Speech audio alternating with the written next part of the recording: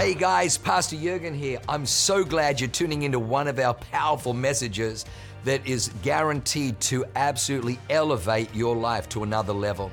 At Awaken, we only want to preach fresh, real, powerful to help you grow stronger in your walk with God, develop your faith so you can take more territory. I'm praying that God blesses you and enriches your soul as you listen to this amazing word from God. God bless you. How long have you been kind of coming to our church and doing things? Probably 6 or 7 years. 6 or 7 years.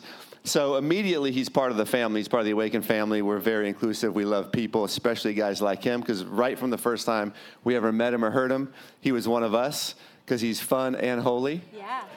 And he has crazy wisdom around marriage, relationships, and everything. But just this last winter, end of last year, he officially became a member of Awaken Church. Yeah. He's always been family, but now he's a member and family of Awaken Church, so he actually calls Awaken Church his church. That's right. That's right. It's been the greatest joy of my family to move over in this last year. It's been one of those things where it's funny how when you are around communities that are thriving in the power of the Holy Spirit, it's easy to feel like, oh, I have access to that power and to that faith. And then you come every Sunday and Wednesday night and you're immersed in it. You're like, man, it's so easy not to realize how much you give up not being planted, deeply planted on a regular weekly basis in a church that is moving in the power of the Holy Spirit. We're it was just like going through the last couple of months, my wife and I are just like, man, may we never take for granted this moment, like what we can feel, the appreciation that we get to feel right now. And like Pastor John said, Awaken's been our family for years, but it's a different thing to be inside, yeah. Love it. Well, we love having you as part of the family. Amen. So tonight, we are going to get into it. We have some questions that were sent in that we're going to ask, along with some other questions.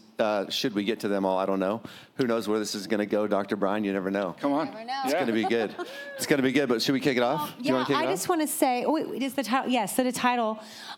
We are going to tackle some questions around dating and singleness just to kick us off for a little bit here. And then I think, honestly, but you know what, you guys? We're only going to dab our little toe in on that because we have our Let's Talk About It on March 11th. So you guys need to come. John and I will be sharing on that panel. And I have so much to share, you guys. That's like all dating stuff, right? All dating, relationships. And I have so many new things to say. Seriously, I'm so pumped. It's like my favorite thing. I want to go. Am I going to find out new things about me too, or no? Yes. Oh. That's how we do it around here. Yeah. But tonight, so I just want to present this. So, we are holy and fun and we love celebration, all those kind of things. But I've also, with the questions that were brought in, there was really a theme there, and a lot was around relationship repair. And so, we can have fun and joke around and have a good time up here. But tonight we actually want to go a little bit deeper because we realize that people are actually deeply hurting.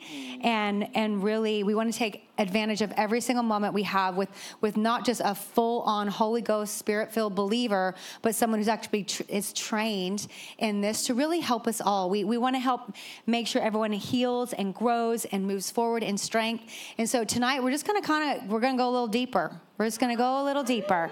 If you want to... How much deeper can we go? I don't know, John. I don't know. I know.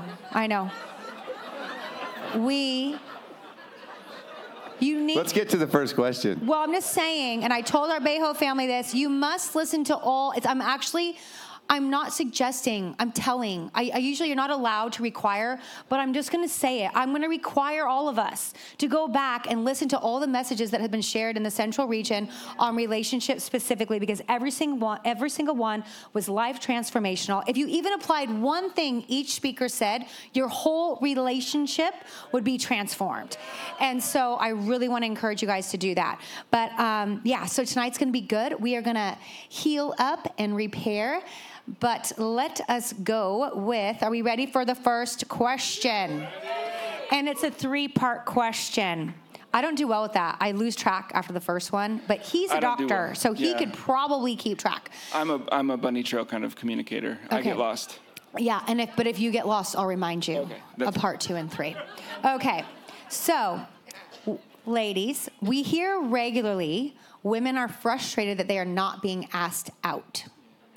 What can women do to get the invitation? And what do you think the reason is that they are not asking, the men? So what is the reason the men aren't asking? But what can women do to get the invitation? Yes, so feel free. I have lots to say, but he's a professional, so I'm going to let him speak. It's hard, but I want to know what you would say. I have so much to say, but I'm not going to. I'm waiting for the 11th. I'm going to come to the 11th. I'll leave Sarah at home so I don't stand out. If you feel like you see that pattern that Pastor Becky is describing, a pattern where men are, on average, statistically staying single longer and avoiding marriage longer, that's actually real. That's not in your head. That's not subjective. Dr. Lisa Dunn and myself are actually working on a book right now talking about the bachelor epidemic. Where is it coming from? What's causing it? It's a very real phenomenon. It's well studied. It's well observed that for the first time in at least 60 years of really good data, we have the lowest rates of marital engagement in men over the age of 30. So it's a real thing. We have some pretty good idea of where that's coming from. We probably have the first generation of adult men who are raised with electronics, and there's a powerful impact there. That there's a phenomenon that happens when I have a constant, easy, and accessible and immediate source of dopamine other than relationship. When I can access video games, when I can access social media, when I can access something, my brain gets the hit of oxytocin or dopamine that it thinks it wants, and we end up with a generation of men that I think have kind of an attachment deficit disorder, that they're accustomed, they're normalized, they're acclimated to very low levels of attachment. And then you put that person in their bonding years, like early 20s, and their early 20s become late 20s, and then late 20s become early 30s, and they move on. And a couple of side effects of that is, A, nothing is quite good enough because they have this idealized image of what their wife or marriage or relationship should be like. And so that's fear of other, right? Am I going to find somebody, is the person is the real life flesh and blood people that I have access to, are they good enough? Will I be disappointed? And will I fail? Because when men don't grow up with the friction of relationship, with being challenged, failing, realizing that it's safe to get it wrong, that you're still loved, that you can grow through failure, you can grow through getting it wrong, then they lack the emotional accountability of that other person's humanity, and they get into a place where that feels good in the moment, and then later they actually don't trust themselves. And so it's fear of self. And I think that's what we're looking at in adult men who are avoiding marriage later and later and later. And there's also another side of that story, as you alluded to. I think that's the biggest problem. Did you know I wouldn't have said all that because I don't know stats, but I would have said some of that. I believe it. For reals. I'm co-writing a book with Dr. Lisa Dunn and Pastor Becky. We want it to be salty, so we're going to invite Pastor Becky. Spicy. And I've had the honor of kind of processing through that experience with some women who are moving from early adulthood towards later or middle adulthood, and they're still asking that question, like, why hasn't this happened for me?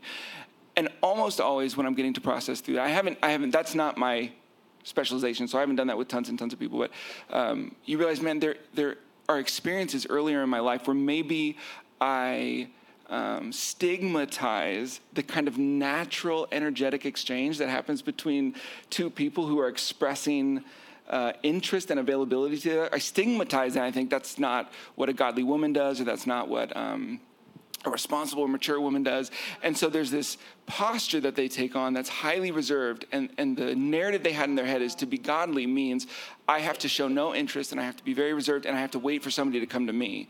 And so we process through that, and there's a little bit of a grieving process in that when they realize that, and they give themselves permission, like, okay, I need to show that I'm interested in the people around me. And there's really, it's almost frustrating because the ways that we do that are actually so incredibly simple, right? The first, number one, most important thing you can do is be a part of a community where the kind of men you want to marry are located. That's the most important thing you can do. Because if you're not a part of that community, then the men you're around aren't being sharpened into the person that you want to become married to. Yeah. Because the man that you marry, if I'm talking to single women right now, and this is true for men too, the person that you marry is not yet the person that you really want to be married to. They're not there yet. We cannot look for perfect people. No. We have to. I'm not saying lower your standards to the ground. That there's an order of operations that we privilege where a person is going above where they've been, but we also have to privilege where they are today above where they're going. We can't marry somebody on the promise of future breakthrough. So we have to ask the question, am I comfortable with that other person being a messy person in process? Do they show me clear, not that they're perfect today, do they show me clear character signs that they are people of growth, that they are submitted, under covering, under authority, under men and women like Pastor John and Pastor Becky, where they can be seen and sharpened. And they are, if you see that, that character quality would cover over a multitude of sin, because I know where you're going. If you stay there, I know where you're going. And so letting that person be in their humanity, and letting yourself smile at them, letting yourself show them that you want their attention and their energy. You want to be connected to them in ways that are obviously appropriate. The best way to start that journey out is in groups. Thank you. But yeah, like giving yourself permission and reflecting on, have I drawn myself inside, waiting, thinking that that's what godliness looks like, waiting for somebody to overcome that wall, that lack of interest, and pursue me. Wow. That is great advice. That's why we have him here. I wouldn't have said that. That's kind of how we started, though. Well, you took a chance on me when I wasn't perfect. Yeah, tell him. Yeah, because it's not Mr. and Mrs. Perfect. It's Mr. and Mrs. Right, but no one's ever going to be perfect. Right. You were not. No.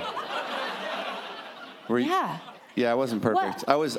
I was a Christian, but I wasn't necessarily following like a real God one. Until I met Becky.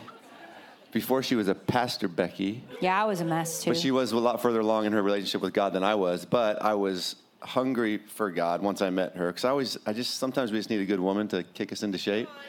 And so she kicked me into shape. And I was like, finally, I found a woman that loves God and that's cute. That I was attracted to. And so that was it for me. I was like, you guys know the story. She told me, I'm not going to marry you unless you tithe. So I started tithing. And from there, we just, Yeah, I was teachable, I guess. Yeah, well, that's what we tell everybody. So, like, you're waiting for them to have it all together. Oh, I need a strong leader. They're supposed to lead me and all these things. It's like, honestly, at the end of the day, I was way farther along in my journey, but he was so hungry for the things of God, and he was teachable. I think that's like the deal breaker. We always say, if they are not teachable, run. You have to run. It's like the biggest red flag. It's because, like, so what makes you think you're going to marry them? They're going to actually listen to wise counsel when they're going down the wrong path. They're going to do stuff that's going to destroy your marriage or your finances or whatever it is. And so it's like the biggest thing is, are they teachable? Will they receive instruction, correction, wisdom, and guidance from other men that carry those things? And that is the non-negotiable. Yeah, that's how it was. So. Yeah. Mr. and Mrs. Right, yeah, not Mr. and Mrs. Perfect. And I wasn't just like a controlling freak about tithing, just so everyone knows. It's because I knew that most marriages, a lot of the reasons marriages fall apart is because of dysfunction in finance and the stress of it. I needed to make sure he understood that God was our provider, not him and him alone, because he can't bear the brunt of that pressure. He was never meant to. And so I was like, I don't want finances to come between us. And if we're both understanding that when we're obedient to the Lord and tithe and bring our offerings, that God will provide everything that we need. And I wanted to remove the soul pressure from him because I didn't want to get in the way of our relationship. So I just need to clarify, because when you say that, I sound mean. No, you sound smart. Godly. Okay, I sound so godly. One of the other powerful... It's kind of sexy, actually. Oh, I did wear red lipstick tonight. Second, what you're saying, I'd say the number one trait is that I would look for in that future spouse is, are they teachable? And then number two would be, how do they respond to my boundaries? Do they respond to my boundaries with honor?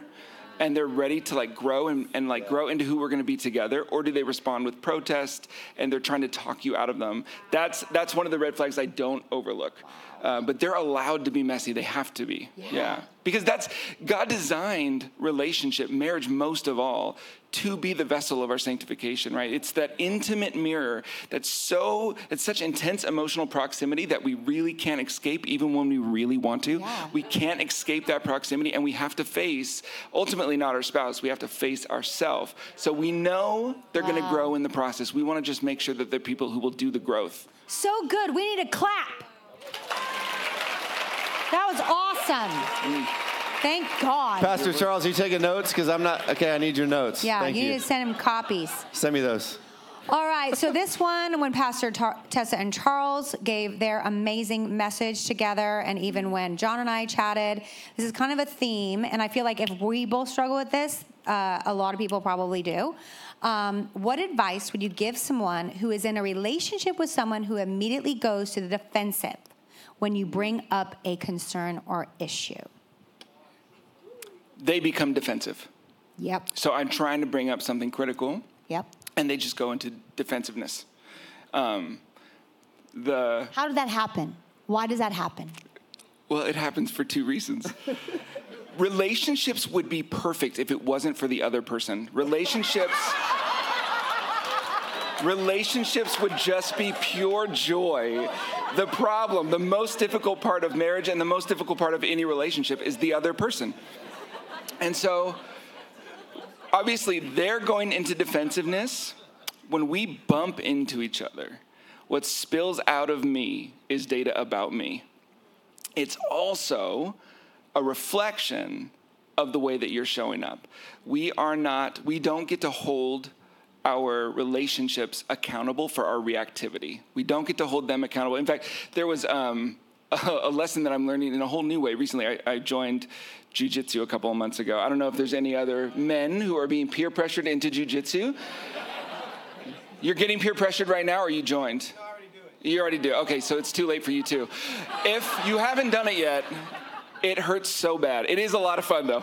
One of the things you realize is, I remember talking to my buddy John when I was there. I'm like, I'm just looking for other white belts because I don't want to roll with these really intimidating like brown belts and black belts. And he's like, bro, you got it backwards. You do not want to roll with other white belts. They are dangerous. They call them, in jiu-jitsu, they call white belts spazzy because you have all of this strength and intention and reactivity, but you don't have any training. And the way you get to a place where now you can, I watched this brown belt, which is just below black, very advanced. This brown belt, a guy named Wes, he was rolling with me and a couple of other white belts, and it kind of looked, I was watching him, and I was like, have you ever seen like a dad wrestle with their toddler? Yeah. Where they're like, you got me, good job. It looked like that. It's like Wes was like, good job, buddy, and you could tell that he wasn't even breaking a sweat. What you realize when you see a really highly trained person with somebody who's untrained is that the untrained person is more dangerous because they're not in control of themselves. Reactivity, what comes out of us when we're in a tense moment, and it's so easy to say, oh, I got really angry, or I shut down because of you.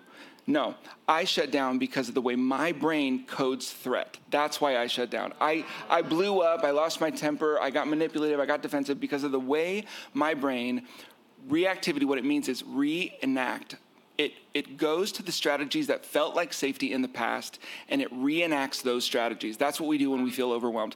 And so when we're talking about somebody who gets really defensive, what we're talking about is somebody who feels that they're under attack. You both do and do not have control over another person, right? When I get frustrated, hurt, I'm bothered, I'm overwhelmed, I take on a posture that is critical or accusational or intense, and it sounds angry, I am going to probably elicit a self-protective response from my person, but my best friend, my spouse, my child. And so we get to take ownership of the way that we show up. I taught we need to own our armor. I can't take ownership of the way that you show up, though. I need you to do that. And so it's helpful for me to think, why are they doing it? They're doing it because they feel threatened. They're doing it because they feel under attack. And so one of the things that we can do if we're working with somebody is we want to send them the message, I can see you.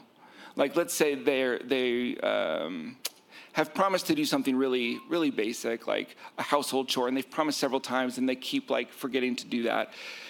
I want you to know that I can see you. What that means is, honey, I know that you don't mean to forget this. I know that you really want to be dependable.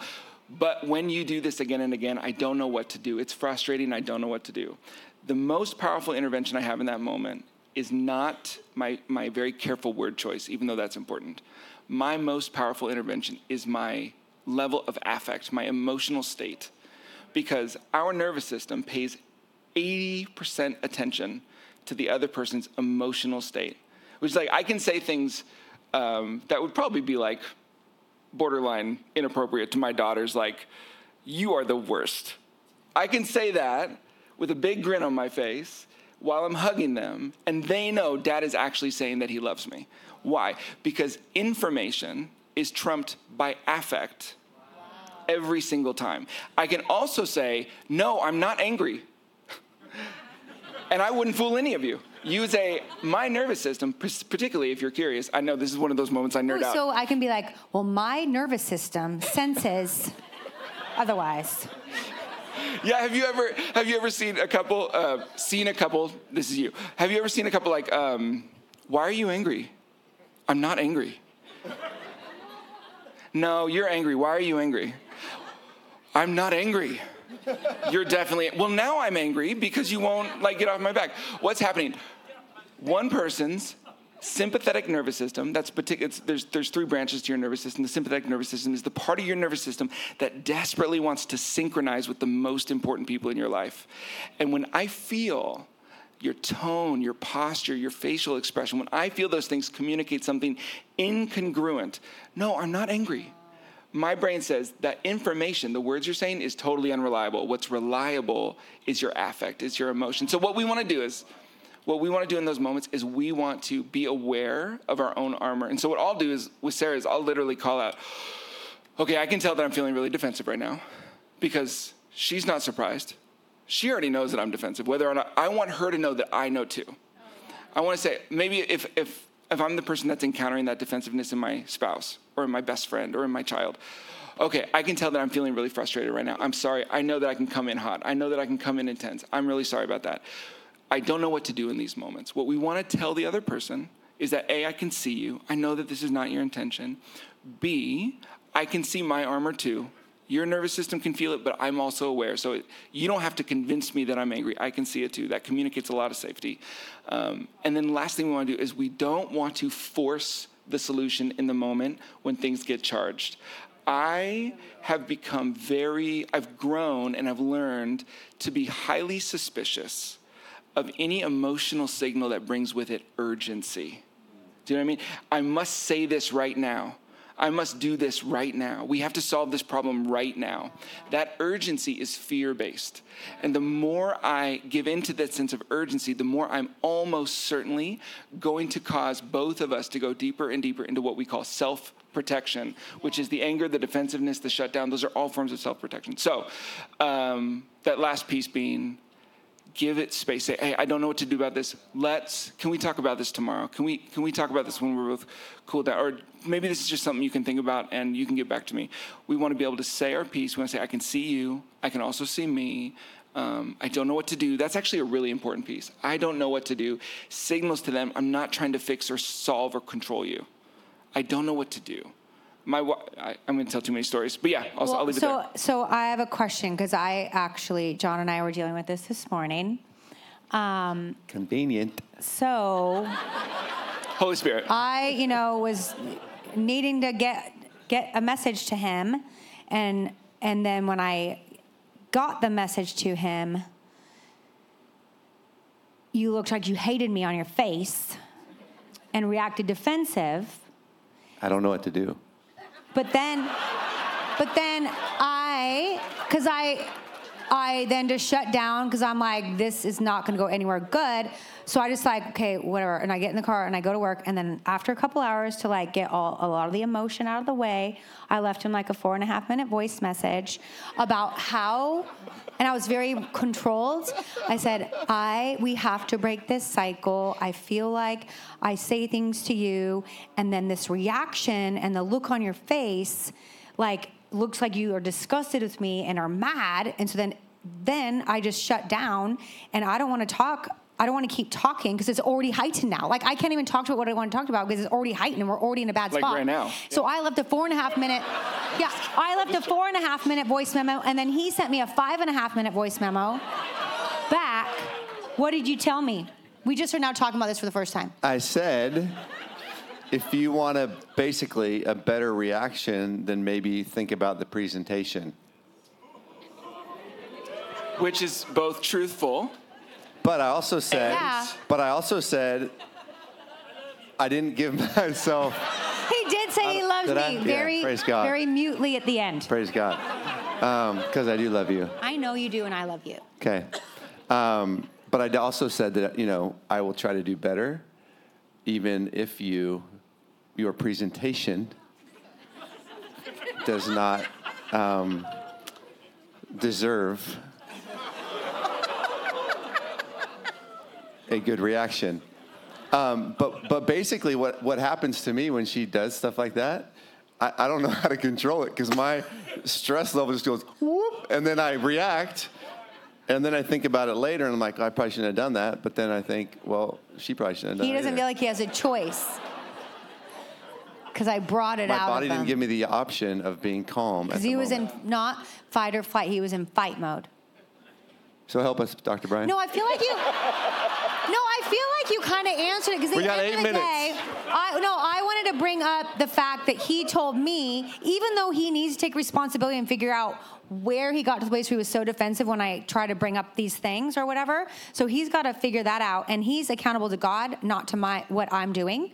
And so he has to figure that out because we always teach, like, don't rise to the occasion. If they're heightened, do not meet them there. Yeah. Like, just because they're rising doesn't mean we need to rise, So we always know, like, we are responsible for our own actions, this and that. But I actually was throwing myself under the bus a little bit, even though you have your responsibility too, is that at the end of the day, though, you're right. Like, so I'm not aware of what my face is doing when I'm saying these things. I don't know if I'm being overly dramatic. I don't know if I'm drawing out the worst of him. So while he has to take responsibility for his own reaction and emotions in that moment and say the things you just said, so that'll be funny when we try next time. We'll be like, okay, that's what Dr. Brian said. But at the end of the day, like, I also need to take responsibility and make sure I'm not unnecessarily causing it to be more challenging for him to control himself. Remember when we were talking about singleness and we said the other person has to be allowed to be messy? That doesn't stop when you get married. That only becomes... Even after 20 years. More true. Wow. Is that this is what I think is so beautiful about the way God designed that covenant is it's this place of really unique, you can't escape, right? It's such intense proximity. I get so exposed that the most vulnerable part of me gets reached by your hurts and your anger and your frustration. And so what is the gift? The gift is I get to see my own fear. That's the real gift. Not that I also get to love you through yours. But one of the most precious gifts is, like, when Sarah is frustrated and she's coming at me really intense and I get defensive, I get access to fear I wouldn't have access to otherwise. I get to ask the question, where is this defensiveness coming from? When Sarah comes at me really angry, I feel not good enough. I feel like I'm failing. I feel there's fear underneath my defensiveness. And when I can name that for her, we transform conflict into a bonding moment. Because when your partner turns to them and says, man, I can tell that I'm really defensive right now. I hate feeling like I let you down. And they give you some authentic sadness, authentic anxiety, all of a sudden your nervous system shifts and your body wants to care for them. Like, oh, thank you so much for telling me that. It's a natural thing. It's what we choreograph in therapy is we shift the focus to a place of vulnerability, and the other person goes from protecting themselves from them to now I want to be protected by you. When we can access that vulnerable piece. And that's what marriage offers, because it's super easy in 99.9% of our relationships to keep that person just far enough away that it's easy to believe I don't have the raw spot. I'm not operating in fear. Before I got married, I thought I had arrived. I thought I had worked out my trauma. I thought I had worked out when I was growing up. My family members called me the volcano because I had a very big temper. And as a young adult, I worked on that really, really, really hard. And I remember this one time when I was asking Sarah out. It was one of our like later in our relationship, it was a really special date, and my mom was getting all worked up because there were all these plans, and she was getting really angry and really upset, and I was so zen. And I remember thinking, I figured this thing out. I have cracked this code. And in the first couple months of our marriage, I remember hearing Sarah in the other room telling one of her best friends, she's like, it's weird, Brian never gets angry. And I just remember thinking, I'm Jesus. I've gotten there. I cracked it. You fast forward a few more months, and Brian found his anger again, because marriage doesn't leave you. It does not allow you to stay in that place where I can delude myself with this idea that I'm not carrying fear. And the only way we can deal with fear is by experience. We have to come in touch with it. Wow. But yeah. Brilliant. Are we so grateful we have him tonight, helping us all. He's helping us all. This is the question that I think everyone could probably glean your wisdom. How do we build trust when trust is broken?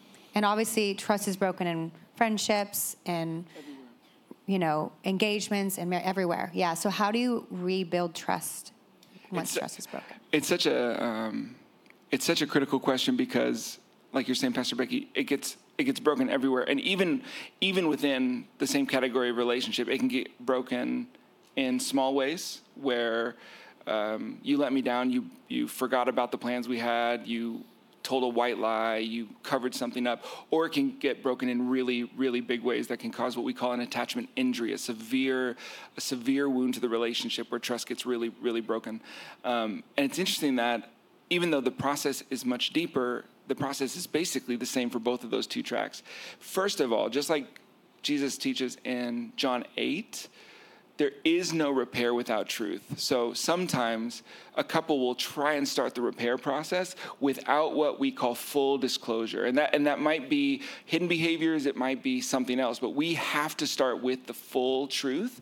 We cannot build on partial truth. Trust will never be built. It's incredible where I've seen couples years later where one person, they even agreed. One person said, yes, there's more, but I don't want to say it. And the other person said, I don't want to know. And they just tried their hardest to, quote unquote, put it behind them. Our nervous system, your limbic brain, particularly your hippocampus, it is not designed to, quote unquote, put things behind them. Why? Because when we treat something as really, really dangerous, it's too dangerous to talk about. Our brain codes it, it stores it away as dangerous. And that danger doesn't resolve because time doesn't heal anything. Time and safety, time and direct experiences of safety heal just about anything, but time doesn't heal anything. So when we talk about we have to start with trust. And the second thing you're going to need is what we call ownership. If there was a breach in trust, right? If somebody really violated the relationship, they said something that was untrue, they did something with money that was that lacked integrity, or worse, like infidelity or something. Just like we were talking about before with that, like the person who's been wounded, what we might call the offended spouse or the offended person in the relationship, we have to normalize, of course, in that anxiety, safety was taken away from me in a relationship where my brain desperately wants to know I'm safe. That's what attachment relationships are. It's our brain's primary source of safety. I heard one of my favorite theorists, a woman I was trained by in therapy, she used to say that the whole world could be at peace. But if your primary relationship is in chaos, you're going to go out into the world in chaos. And the whole world could be in chaos. But if that primary relationship is secure, you're going to go out in security. And that is what our relationship with God is. So our ability to say, okay, if there's been a wound, we have to anticipate, of course, the other person's going to experience anger. That's normal, adaptive, healthy nervous system response. They're going to experience anxiety, fear. What the other person needs to be able to demonstrate is tolerance. I can tolerate talking about what I've done. Without tolerance, meaning if I haven't dealt with the shame or the guilt that I'm carrying around the thing, you can't heal. I cannot give you security that I don't have. I have to face myself in the mirror. I have to get around men, women, other people that I can work through. What is that? Why do I become dishonest? Why do I have inappropriate relationships? Why do I hide things with money? Why do I do this thing that's breaching trust? And I need to come to a place where it's like, I understand where that came from, which is what we call insight, and I have accountability. So those core pieces, once you have truth, we need ownership, insight, and accountability. And those are the three ingredients that if we can do that, we create the conditions of really responsive communication. And one of the things that when we're healing, our brain says, I'll know we're healed when they stop bringing it up, right? Like that's what we think healed is. And one of the first things we reframe in the process, no. We'll know we're healed when you don't mind them bringing it up. When they can bring it up and you can say, hey, I get it. I totally understand that you might have waves of anger when you think about that, or waves of fear. I'm here. You know me. I'm here to talk about it anytime you need. Why? Because I've healed my relationship to that violation. And that's because this is what I've observed, getting to walk through with hundreds of couples over the years with really, really profound breaches of trust, is that it's really not the accountability or the insight or even the ownership. It's really not those three ingredients that heal the trust in the other person. Me hearing that you're under accountability and you're taking ownership of this thing, and that you're understanding why you did it, what left you vulnerable, why did you make those things are all incredibly helpful. They help me, what we call organize. I make sense out of this bomb that went off in my life. But the thing that actually communicates and downregulates my nervous system and makes me feel safety again, which is what we're talking about when we talk about trust, it's your nervous system. When you feel really calm as we're talking about this hard thing, my nervous system synchronizes to that. And over time, I'm like, oh, I just feel like I'm not worried about it. I don't think about it anymore. Or I don't go to that place. My brain doesn't start to perseverate and picture. And what is it that heal? All those ingredients are critical, but it allowed the offending partner to get to a place where they could become really, really calm and responsive. And the calm is actually what told the other partner, I'm safe now. Does that make sense? Oh my gosh. Charles, you write that down? You got all that? Wow, that's incredible. Okay, we did want to ask one more question, but I actually realized that something you said right there could become a pastoral care nightmare for us here if we don't clarify how to do this appropriately. So, full disclosure. Yes. How does one do that? In what environment? And does there need to be a neutral party that makes sure no one murders each other? Yes. So when we have a more extensive breach of a more extensive violation, we have maybe a behavior that went on for a long time or happened many times in different ways, then we do what we would call a formal full disclosure. What we generally do, if it's a more severe situation, and you can grade this to whatever the need is, pastoral care is, I actually think, really well-trained pastoral care is the ideal setting for this healing. That's a different conversation. Where we can, allow both people to be processing through that individually. So if there are things that I have not yet confessed to the person I'm in a relationship with, my spouse or my loved one, whatever. If there are things I have not yet confessed, I want to be able to say, there is more, but I don't know. I don't know how to talk about this. I'm too scared. I'm going to shut down. So what we're going to do is immediately we're going to say, the way that I demonstrate responsiveness to you today is I'm going to go meet with Pastor X, Pastor this person. I'm going to go meet with them, and I'm going to get everything down because the idea of telling you is too scary. And we're going to prepare to sit down with you and for you to have your own support person. And we're going to go through the entire account so that everything's on the table when something's more extensive. And it also gives an opportunity to identify what we call essential disclosure, because every detail is not important. Thank you. I was going to ask that question. Yeah, that does require some wisdom and discernment. That's really difficult for the people in the wound. If I've committed the offense, I want to give you as little information as possible. If I've been offended by it, I want to know everything. And my brain really doesn't want to know everything. We seek data because it feels like a form of false safety or control. I want to know all the details because it feels like I can relegate. I can contain it if I know everything.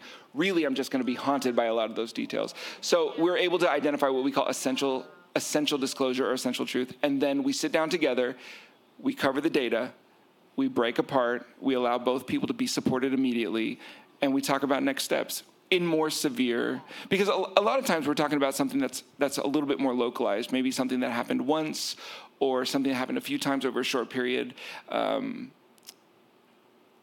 that more robust process isn't necessary. But in those cases, it's game-changing for sure.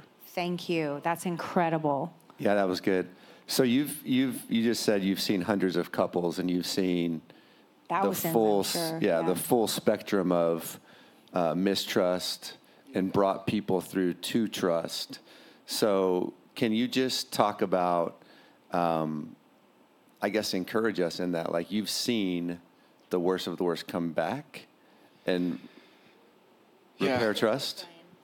You know, I always feel a little bit of trepidation when I share this, because it feels hyperbolic. It feels like my brain says there's got to be people in the audience that don't believe this when I share this fact. But literally in whatever that is, 12 or 13 years of doing this work, getting to work with hundreds of couples, specifically many, many, many times of infidelity, I have actually never seen a couple end their relationship because of infidelity. I've never seen it. I've seen couples end their relationship for other reasons while going through the healing process of infidelity, but there are always clear and identifiable reasons. I'm ending it because you refuse to take ownership. That's different. I'm not ending because of the infidelity. I'm ending because you refuse to show up in a safe way. That's a really healthy thing. You applaud that person for ending the relationship under those conditions. I've literally never seen, when both people really show up and do the work and become vulnerable, the person who did the offense takes real ownership and tackles what they need to tackle. The other person takes ownership of their wounds, their anger, and they go through the healing process together. It sounds crazy, but I've literally never seen infidelity end a marriage. Yeah. Come on. Wow. All things are possible with God. All things. When you surrender your life and grow and heal, all things are possible with God with a surrendered life to the process. It's so beautiful. That's so encouraging to know. One of the most difficult things. So he's telling us, no matter how hard things get, no matter what season you're in, do not let the devil wear you out. Yeah. Because all things are possible with God. How beautiful. Man, we're always in a state of, pain. And I don't actually say that in a distinctly negative sense, but pain is like discomfort, right? Life is difficult. Growth is painful. Avoiding growth is painful. We are always in one of those two buckets. I'm in the bucket of avoiding the growth that I need to do, that God is calling me into, the breakthrough, the character development. I'm in the pain of avoiding that growth, or I'm in the pain of doing that growth. And I always go back to this story. The very first time I ever spoke at the marriage getaway several years ago, a couple came to see me, and he had about 10 years of extensive hidden behaviors. And it was so amazing to go back to the marriage getaway 1 year from that date, maybe 2 weeks after I got to intake this couple, and for them to be in a place of not just like we're no longer in crisis, but they were experiencing a friendship and a connection that they didn't even know that they should have expected from marriage, right? Like it was a connection that they didn't even know was on the table. And like you were saying, it really is not about, our brain wants to tell us, our fear wants to tell us, our story is too bad. Our conditions, our circumstances are too big. That is pure fear. It's just fear. It really is not defined by the circumstances. It is defined by our willingness and readiness to surrender to the Holy Spirit, for both people to come under that covering, and to just let him do what he wants to do. Yeah. So good. Come on. That is incredible. Come on, can we give it up for Dr. Brian? I know. We just can't talk forever, but I really wish we could. Would you pray for everyone, Dr. Brian? Is that okay? Why don't we all stand? Let's all stand to our feet. Thank you, Lord. Thank you, Jesus. Man, if you are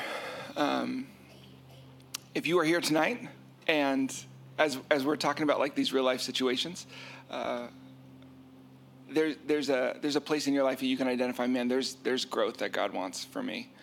There's like a scary place he's calling me into, maybe deeper vulnerability in my marriage, deeper vulnerability in my relationships. If there's, as we're talking that much deeper territory, that much more raw and kind of sensitive place, if there's a place where it's like, man, there's something that I've been too scared to share, or something that just came up and we're in a lot of pain, or we're in a lot of fear. And I think that growth edge, that includes all of us. Can we just like lift our hands? We're going to come under the Holy Spirit, and we're just going to say, thank you, Lord, that you have a plan for every single pain point, that our pain and our tears actually have purpose in your love, that you can transform every fear, every wound, that your grace and your love and your power can transform every single point of pain into joy and freedom.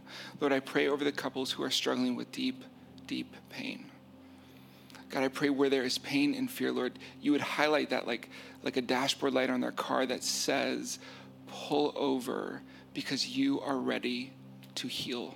You're ready to move. You want to invade those places where there's fear and there's pain. You want to bring new hope to the parts of their relationship, the parts of their identity, the parts of their love story that feel filled with fear or fractured by a wound that they don't know how to make sense of. Lord, we pray for new hope into those cracks, for your light to come through, and that they would have the freedom and the courage, Lord, the courage to support themselves, to include, to reach out, and to not go that journey alone, because you have not called any of us to heal on our own.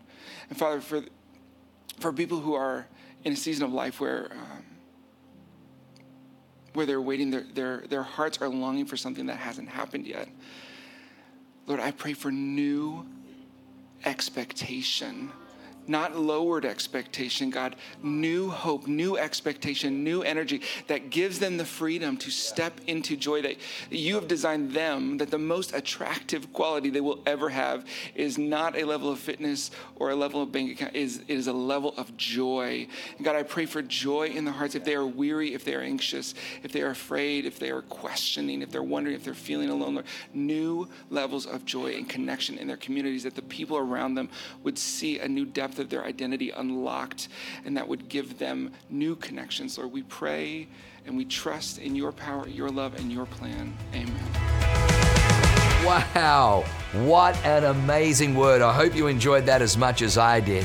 Hey, listen, for more information about our church, go to www.awakenchurch.com or subscribe to our YouTube channel if you haven't already, and download our app. It is amazing. It is chock full of incredible messages, information about upcoming events, and you can even support our ministry if you feel so inclined. We loved having you with us today. We look forward to seeing you again. God bless you. Live a life that is transformative. Bye for now.